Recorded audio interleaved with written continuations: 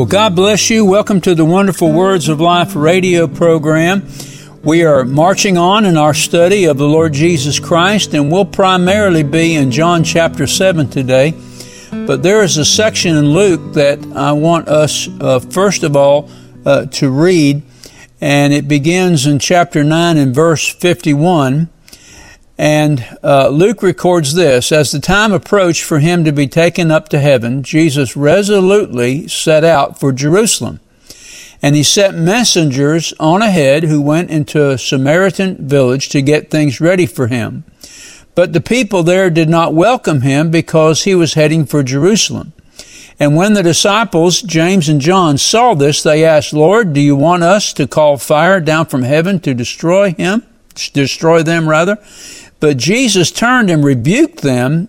Then he and his disciples went into another village. Actually, Jesus said, "You do not know what spirit you're of." Amen. Because Jesus didn't come to destroy. He came to save. Amen. Praise God. And verse 57, and as they were walking along the road, a man said to him, "I will follow you wherever you go." Jesus replied, "Foxes have dens and birds have nests, but the Son of Man has no place to lay his head." And he said to another man, "Follow me." But he replied, "Lord, let me go and bury my father." And Jesus said to him, "Let the dead bury their own dead, but you go and proclaim the kingdom of God." Still another said, "I will follow you, Lord, but first let me go back and say goodbye to my family." Jesus replied, "No one who puts a hand to the plow and looks back is fit for service in the kingdom of God." So the message here is that we take Jesus or nothing. It's Jesus or nothing. When we follow Jesus, everything else comes behind. And this is absolute truth. You know, my old Methodist pastor said to me, said to the congregation many years ago, no man can come face to face with Jesus Christ without being affected by him in some way. Either we will love him or hate him. So we either have all of Jesus or we have none of him. And there's no half measure. And so this is the way that we are to pledge our lives and consecrate our lives to serve him all the way. Amen. Praise God. Well, let's go ahead and pray before we get into our message today. Father, we bless you. We ask the Holy Spirit to come alongside of us to help us today, both in the teaching of your word and in the receiving of your word. And we'll thank you for it in Jesus' name. Amen. Now, in John chapter 7, there are 7 statements that Jesus said, and of these 7 statements, we can glean some truth. And we have to remember this, that as Jesus is, so are we in this world. So if we're going to follow Jesus, then we're going to have to follow his words. And by the way, in this chapter, Jesus mentions himself and his teaching 7 times by the phrase, "I am." Amen. So that's, to me, that is significant. So when Jesus talks about himself, you and I need to listen, and we need to understand, because we must emulate the person of the Lord Jesus Christ. So I think that's what we're going to learn today. So in John chapter 7, beginning in verse 1, it says this: after this, Jesus went around in Galilee and did not want to go about in Judea because the Jewish leaders there were looking for a way to kill him. But when the Jewish festival of tabernacles was near, Jesus' brothers said to him, "Leave Galilee and go to Judea, so that your disciples there may see the works you do. No one who wants to become a public figure acts in secret. Since you are doing these things, show yourself to the world, for even his own brothers did not believe in him." Jesus at no point in time sought to become a public figure. He sought to do the will of his Father which is in heaven. And see, this separates those who believe in Christ from those who do not. Those who don't just believe Jesus is a man, just a person, nothing special about him. But those who have come to believe in Christ know that He is the one, with a capital O. He is the one. But notice this is the first statement of Jesus in reply. Therefore Jesus told them, my time is not yet here. For you, any time will do.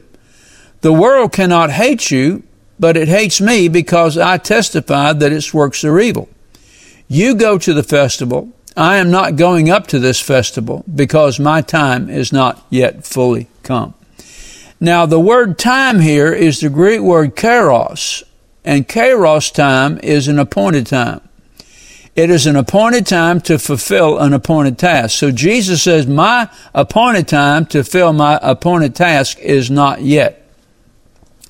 So that was a mild rebuff of what his brothers were saying to him. Just go ahead and show yourself. If you want to be recognized, then you've got to go to Jerusalem, present yourself. But Jesus is going to present himself, but not at this time.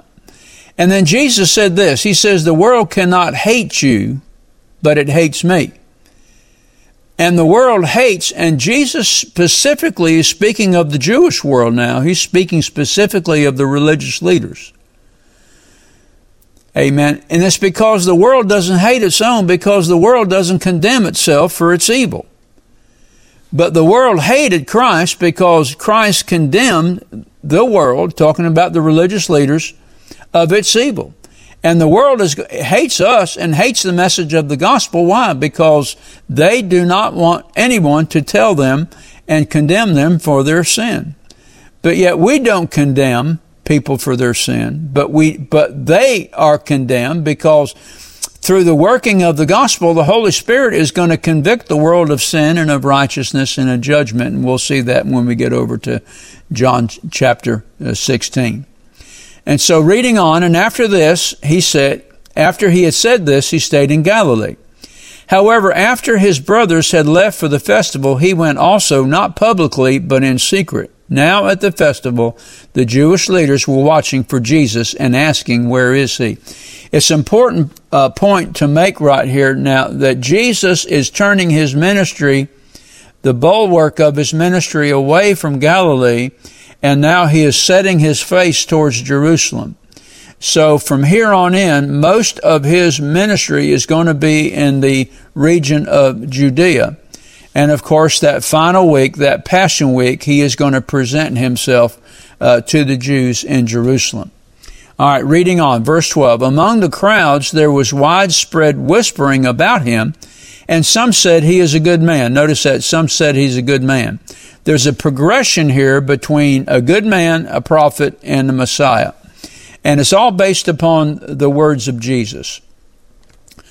And, of course, his actions also. Others replied, no, he deceives the people, but no one would say anything publicly about him for fear of the leaders. So we see right here that not everyone believed in Jesus.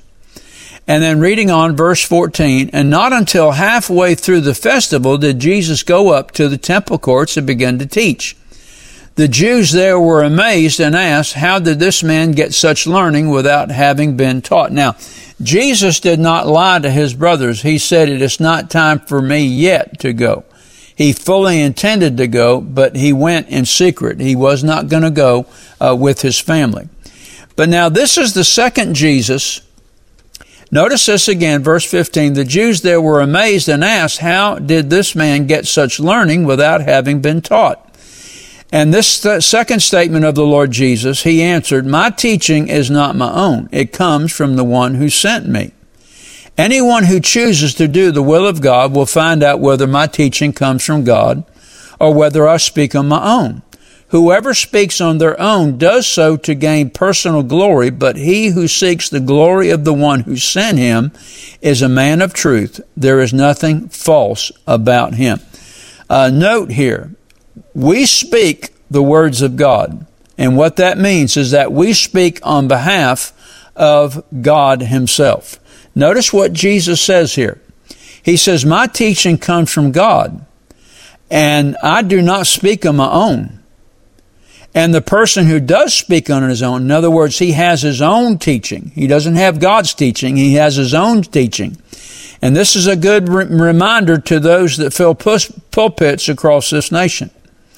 Whoever speaks on his own does so to gain personal glory, but he who seeks the glory of the one who sent him is a man of truth. There is nothing false about him. So when we speak the word of God, we're speaking truth. And we're not doing that on our own behalf. We're doing it on behalf of the one who sent us. See, we cannot take credit for our teaching in its original form because it comes from God. It's the Spirit, amen, who teaches us all things. It's the Spirit who brings all things to our remembrance. It's the Spirit who enlightens us according to the Scriptures, amen. And if we don't have the Spirit in our teaching, if we're not relying and leaning upon the Holy Spirit to give us revelation and to give us illumination, then we're just fooling ourselves. And we place ourselves into a dangerous situation because are we really speaking the very words of God? Or are we speaking our own word? Are we teaching people that teaching that comes from God? Or are we teaching that which is our own? And if we're teaching that which is our own, then it's going to profit us nothing. Notice what Jesus said, my teaching comes from him who sent me. So we have to ask ourselves the question, can we say that? Is the teaching, is that which we teach? Is it coming from the one who sent us? And is our teaching honoring the one who sent us? See, that's what Jesus is saying. He's saying that which I teach, I'm teaching the one who I honor. Amen. So we have to be very careful that which we're teaching is teaching that is honoring God and that is not honoring man. Amen. Notice what Jesus says now. He says, talking about the law of Moses, he says, you know the law of Moses, yet not one of you keeps the law. Why are you trying to kill me? And so the law came by Moses, but it came by revelation from God. It wasn't Moses' law, it was God's law that he gave to Moses for the people of Israel. And what the Jews did is over the centuries, they turned God's law into rules and traditions. And they defiled the law by breaking it, by the design to make the law say what they wanted to say, like modern judges and justices today. The Constitution says what we say it says. But that's not how it is. That's not how it was originally. Amen. And then verse 20, you are demon-possessed, and the crowd answered, who is trying to kill you? And Jesus said to them, this is the third statement, I did one miracle, and you are all amazed. Yet because Moses gave you circumcision, though actually it did not come from Moses, but from the patriarchs, you circumcise a boy on the Sabbath. Now, if a boy can be circumcised on the Sabbath so that the law of Moses may not be broken, why are you angry with me for healing a man's whole body on the Sabbath? Notice what he says here. Stop judging by mere appearances, but instead judge correctly. So we have to ask ourselves a question. When somebody comes into our congregation, are we judging them by appearance? Or are we judging them correctly? When we look at the Word of God, are we judging the Word of God by our appearance? Or are we judging the Word of God as it is in truth, the Word of God which lives and abides forever? The Jews made the Word of God of no effect through their traditions. And they proved that by wanting to murder Jesus, which was against the law. It broke one of the 10 Commandments, but it didn't matter to them because their traditions were more important than the Word of God.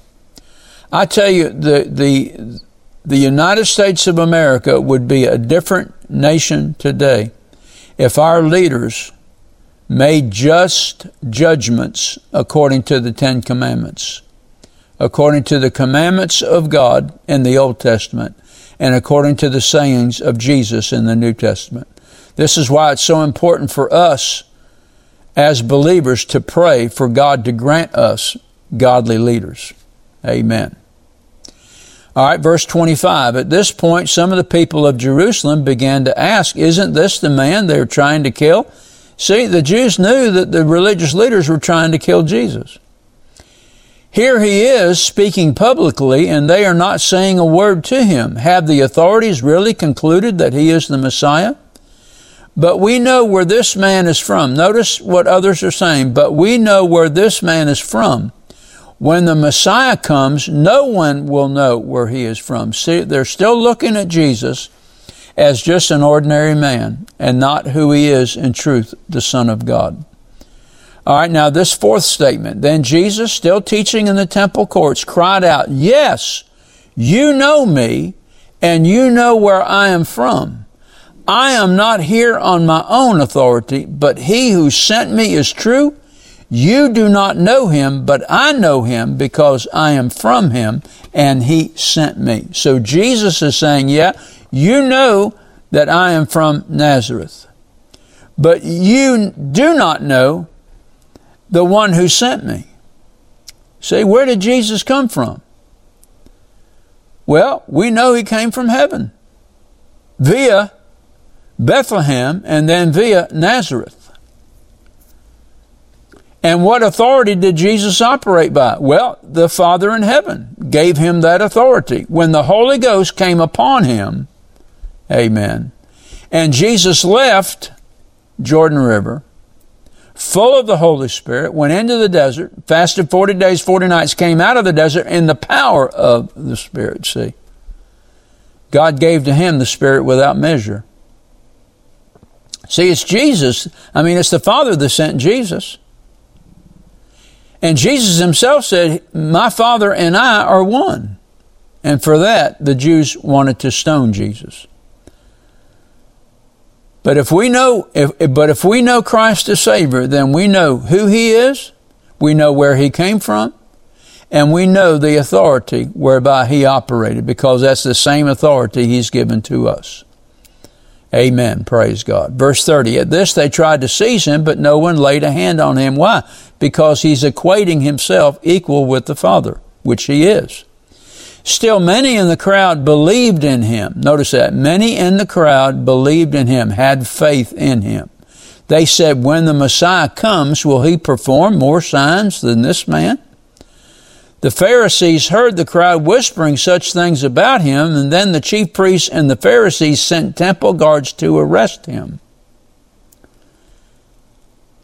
Now, why did they want to seize Jesus? Well, they wanted to seize him because they wanted to shut him up. They had already rejected his testimony.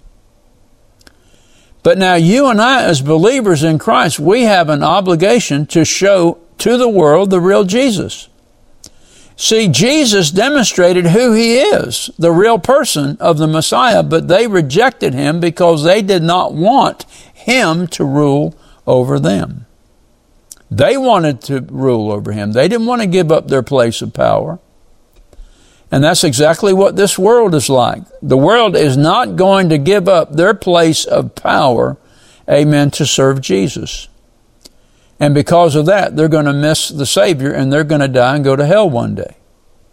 But you and I, as believers in Christ, we have an obligation to show the world the real Jesus, not a facsimile of him, who the real Jesus is. And the only way we're going to do that is preach the words of Jesus. Know the sayings of Jesus and preach Jesus just like the scriptures say of him. All right, now the fifth statement that Jesus says here, he says, I am with you, this is in verse 33, I am with you for only a short time, and then I'm going to the one who sent me. You will look for me, but you will not find me, and where I am, you cannot come. Neither the Jews nor the disciples were able to go where Jesus was going. And the reason being is he's going to heaven. He's going to the cross by himself. Nobody's going to help him. He's going to suffer and die on the cross over 6 hours of torture. He is going to go to hell for 3 days and 3 nights in awful combat, and he's going to receive the keys of death and of hell. And then the third day he's going to be raised again, and he's going to lead a whole host of captives and ascend into heaven to receive that glory that God said that he would have. He's going to spend 40 days. He's going to return. He's going to spend 40 days with his disciples. He's going to ascend up to heaven. Amen. For good. And 10 days later, he's going to send the Holy Spirit. He's going to do exactly what he told the disciples he would do. He's going to send the Comforter. Praise God. Hallelujah. Amen. And all this, the only reason you and I are going to be able to go to heaven is Jesus is going to return and take us there. We can't go there of our own merit. God has to grant that. And God will grant that in honor of our faith in him. Praise God. So you don't need to be afraid that one day you might miss the rapture. If you're following Jesus, if you're living for him, and you've kissed this old world goodbye, and your hands are raised towards him, I want you to know something. When Jesus comes, you're going to be changed, and you're going to be with him forever, for all eternity. This is the great hope that we have, that Jesus is going to return one day. Verse 35 says, and the Jews said one to another, where does this man intend to go that we cannot find him?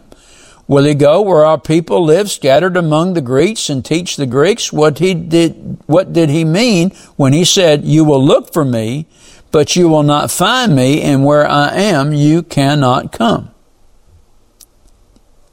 And once again, the only way that we see Jesus is by invitation, not our invitation.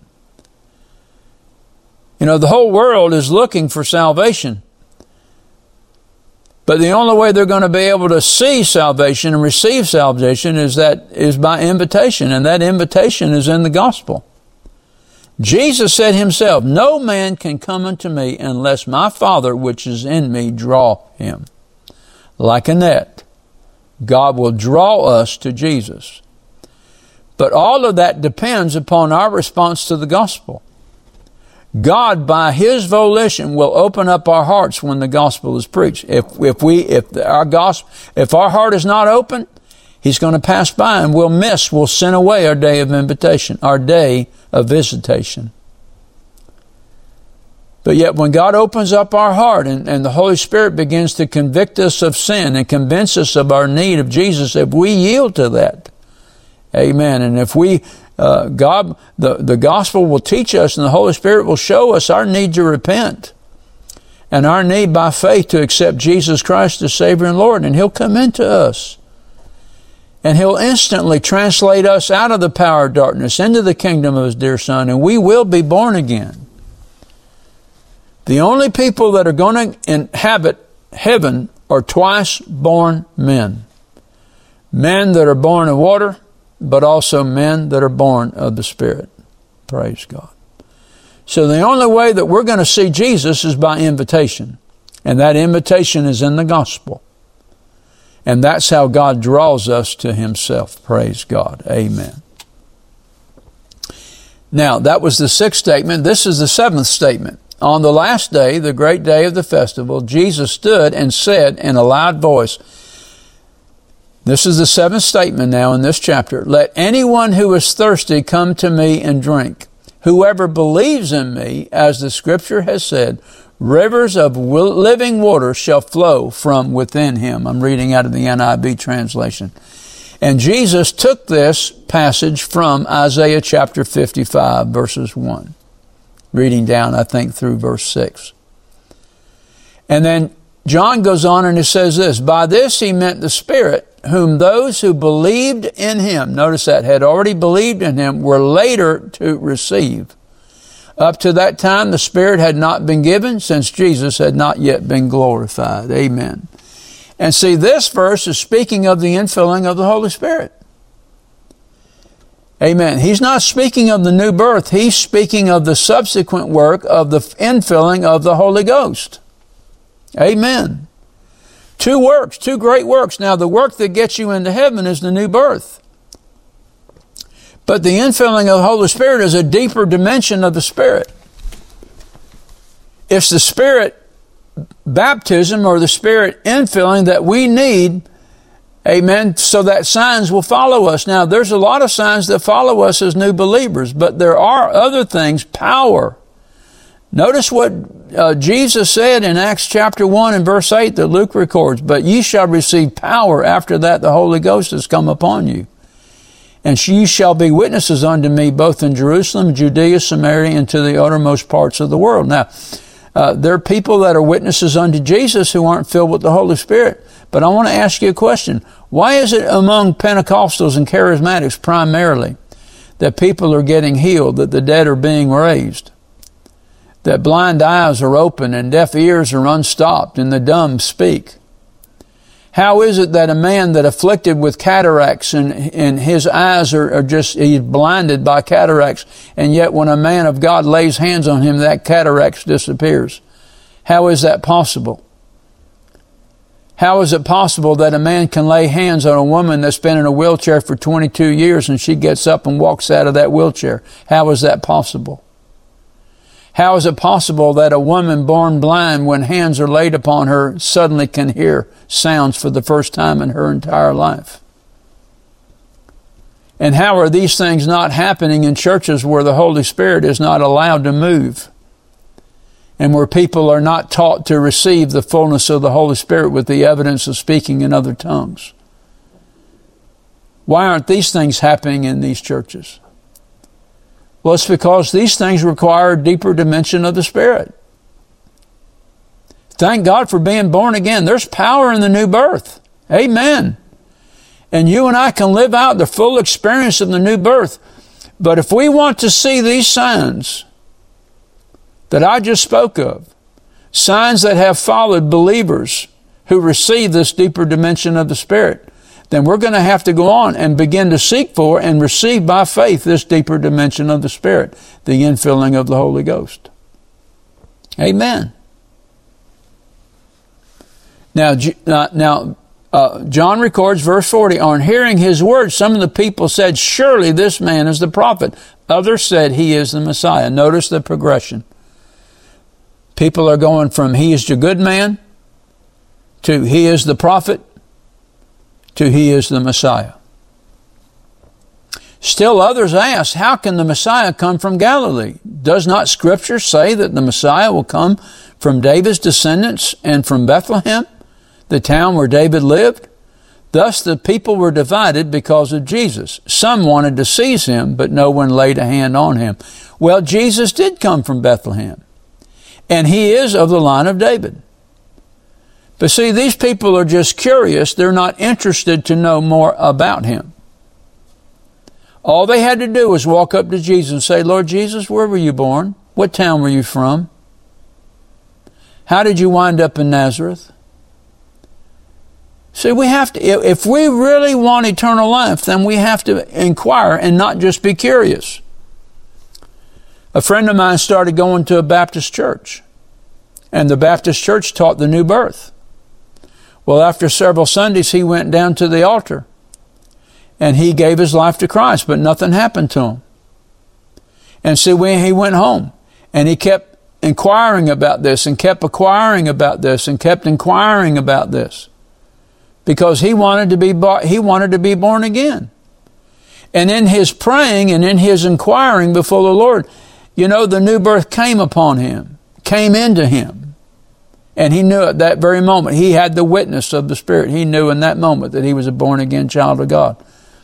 Grew up, became a tremendous missionary, and is still in the ministry today after these many years. See, if we really want to know the new birth, and if we're willing to inquire, if we're willing to seek the Lord, Jesus will appear. He will come. He will find us. There's something about the faith in Christ that causes God to move over and jump over 1 million men to get to the person of faith. If you really want to know Jesus, he's not that far away. Amen. And finishing out this chapter, verse 45, finally the temple guards went back to the chief priests and Pharisees, who asked them, why didn't you bring him in? No one ever spoke the way this man does, the guards replied. You mean he has deceived you also? The Pharisees retorted. Have any of the rulers of the Pharisees believed in him? No. But this mob that knows nothing of the law, there is a curse on them. And Nicodemus, who had gone to Jesus earlier, and who was one of his own number, asked, does our law condemn a man without first hearing him to find out what he has been doing? And they replied, are you from Galilee too? Look into it, and you will find that a prophet does not come out of Galilee. Amen. So, 7 things that we can glean from this study today. Our time is always ready. Our time is always ready to receive Jesus. The second thing is our teaching. It has to come from the one who sent us. Anything other than that is worthless. The third thing that we see is that we are to judge not by appearance, but we are to judge correctly. And how do we do that? We do that through the Word, and we do it through the Spirit of God. The fourth thing that we can know from this teaching is that we are to know God because we are to be born again, and we are to know that He has sent us to be instruments to win others to Christ. The fifth thing that we can understand from this and take away from this lesson today is that religion is man's effort to find God, but Jesus came so that through Him we might be saved. It's Christ who has come to seek and to save that which is lost. You and I cannot save ourselves. The world cannot save itself. Christ has to be in the center of it. The sixth thing we can take away from this lesson is that when Christ comes, we must be ready to meet Him at His coming. It's not the religious that Jesus is coming for. It's the saved. So we have to be absolutely sure that we do not miss our day of invitation. When God calls, we must answer. And the seventh takeaway from this lesson is that God wants us to be saved and filled with the Spirit. He wants us to have both. He wants to take the well of water that's in us and turn it into rivers of living water. And what that means to us today is that every believer must have their own Pentecost. Father, we bless you and thank you today for your goodness and for your mercy. We thank you for your word, and we trust in your ability, Father God, not only to save us, but to keep us. In Jesus' name we pray. Amen. Do you know beyond a shadow of a doubt that if you were to die today, that you would be prepared for heaven? If you're not sure, then I encourage you to pray this prayer with me. Father God, I come to you through your Son, Jesus Christ. I repent and ask you to forgive me of my sin and cleanse me from all unrighteousness. I surrender my heart and life to you. By faith, I believe I receive you as my Lord and Savior, and I thank you for receiving me in Jesus' name. Amen. If you prayed this prayer and desire to know more about the gift of Christ that the Heavenly Father offers you, then email us at rbtc86@gmail.com. We will be glad to answer your questions promptly and provide you at your request with materials that will help you to grow in your faith in the Lord Jesus. This is Patsy Dunning. Thank you for listening to our broadcast today. And let me remind you to tune in to this station at the same time next week to hear more of the wonderful words of life. God bless you, and remember what Jesus said. It is the Spirit who gives life.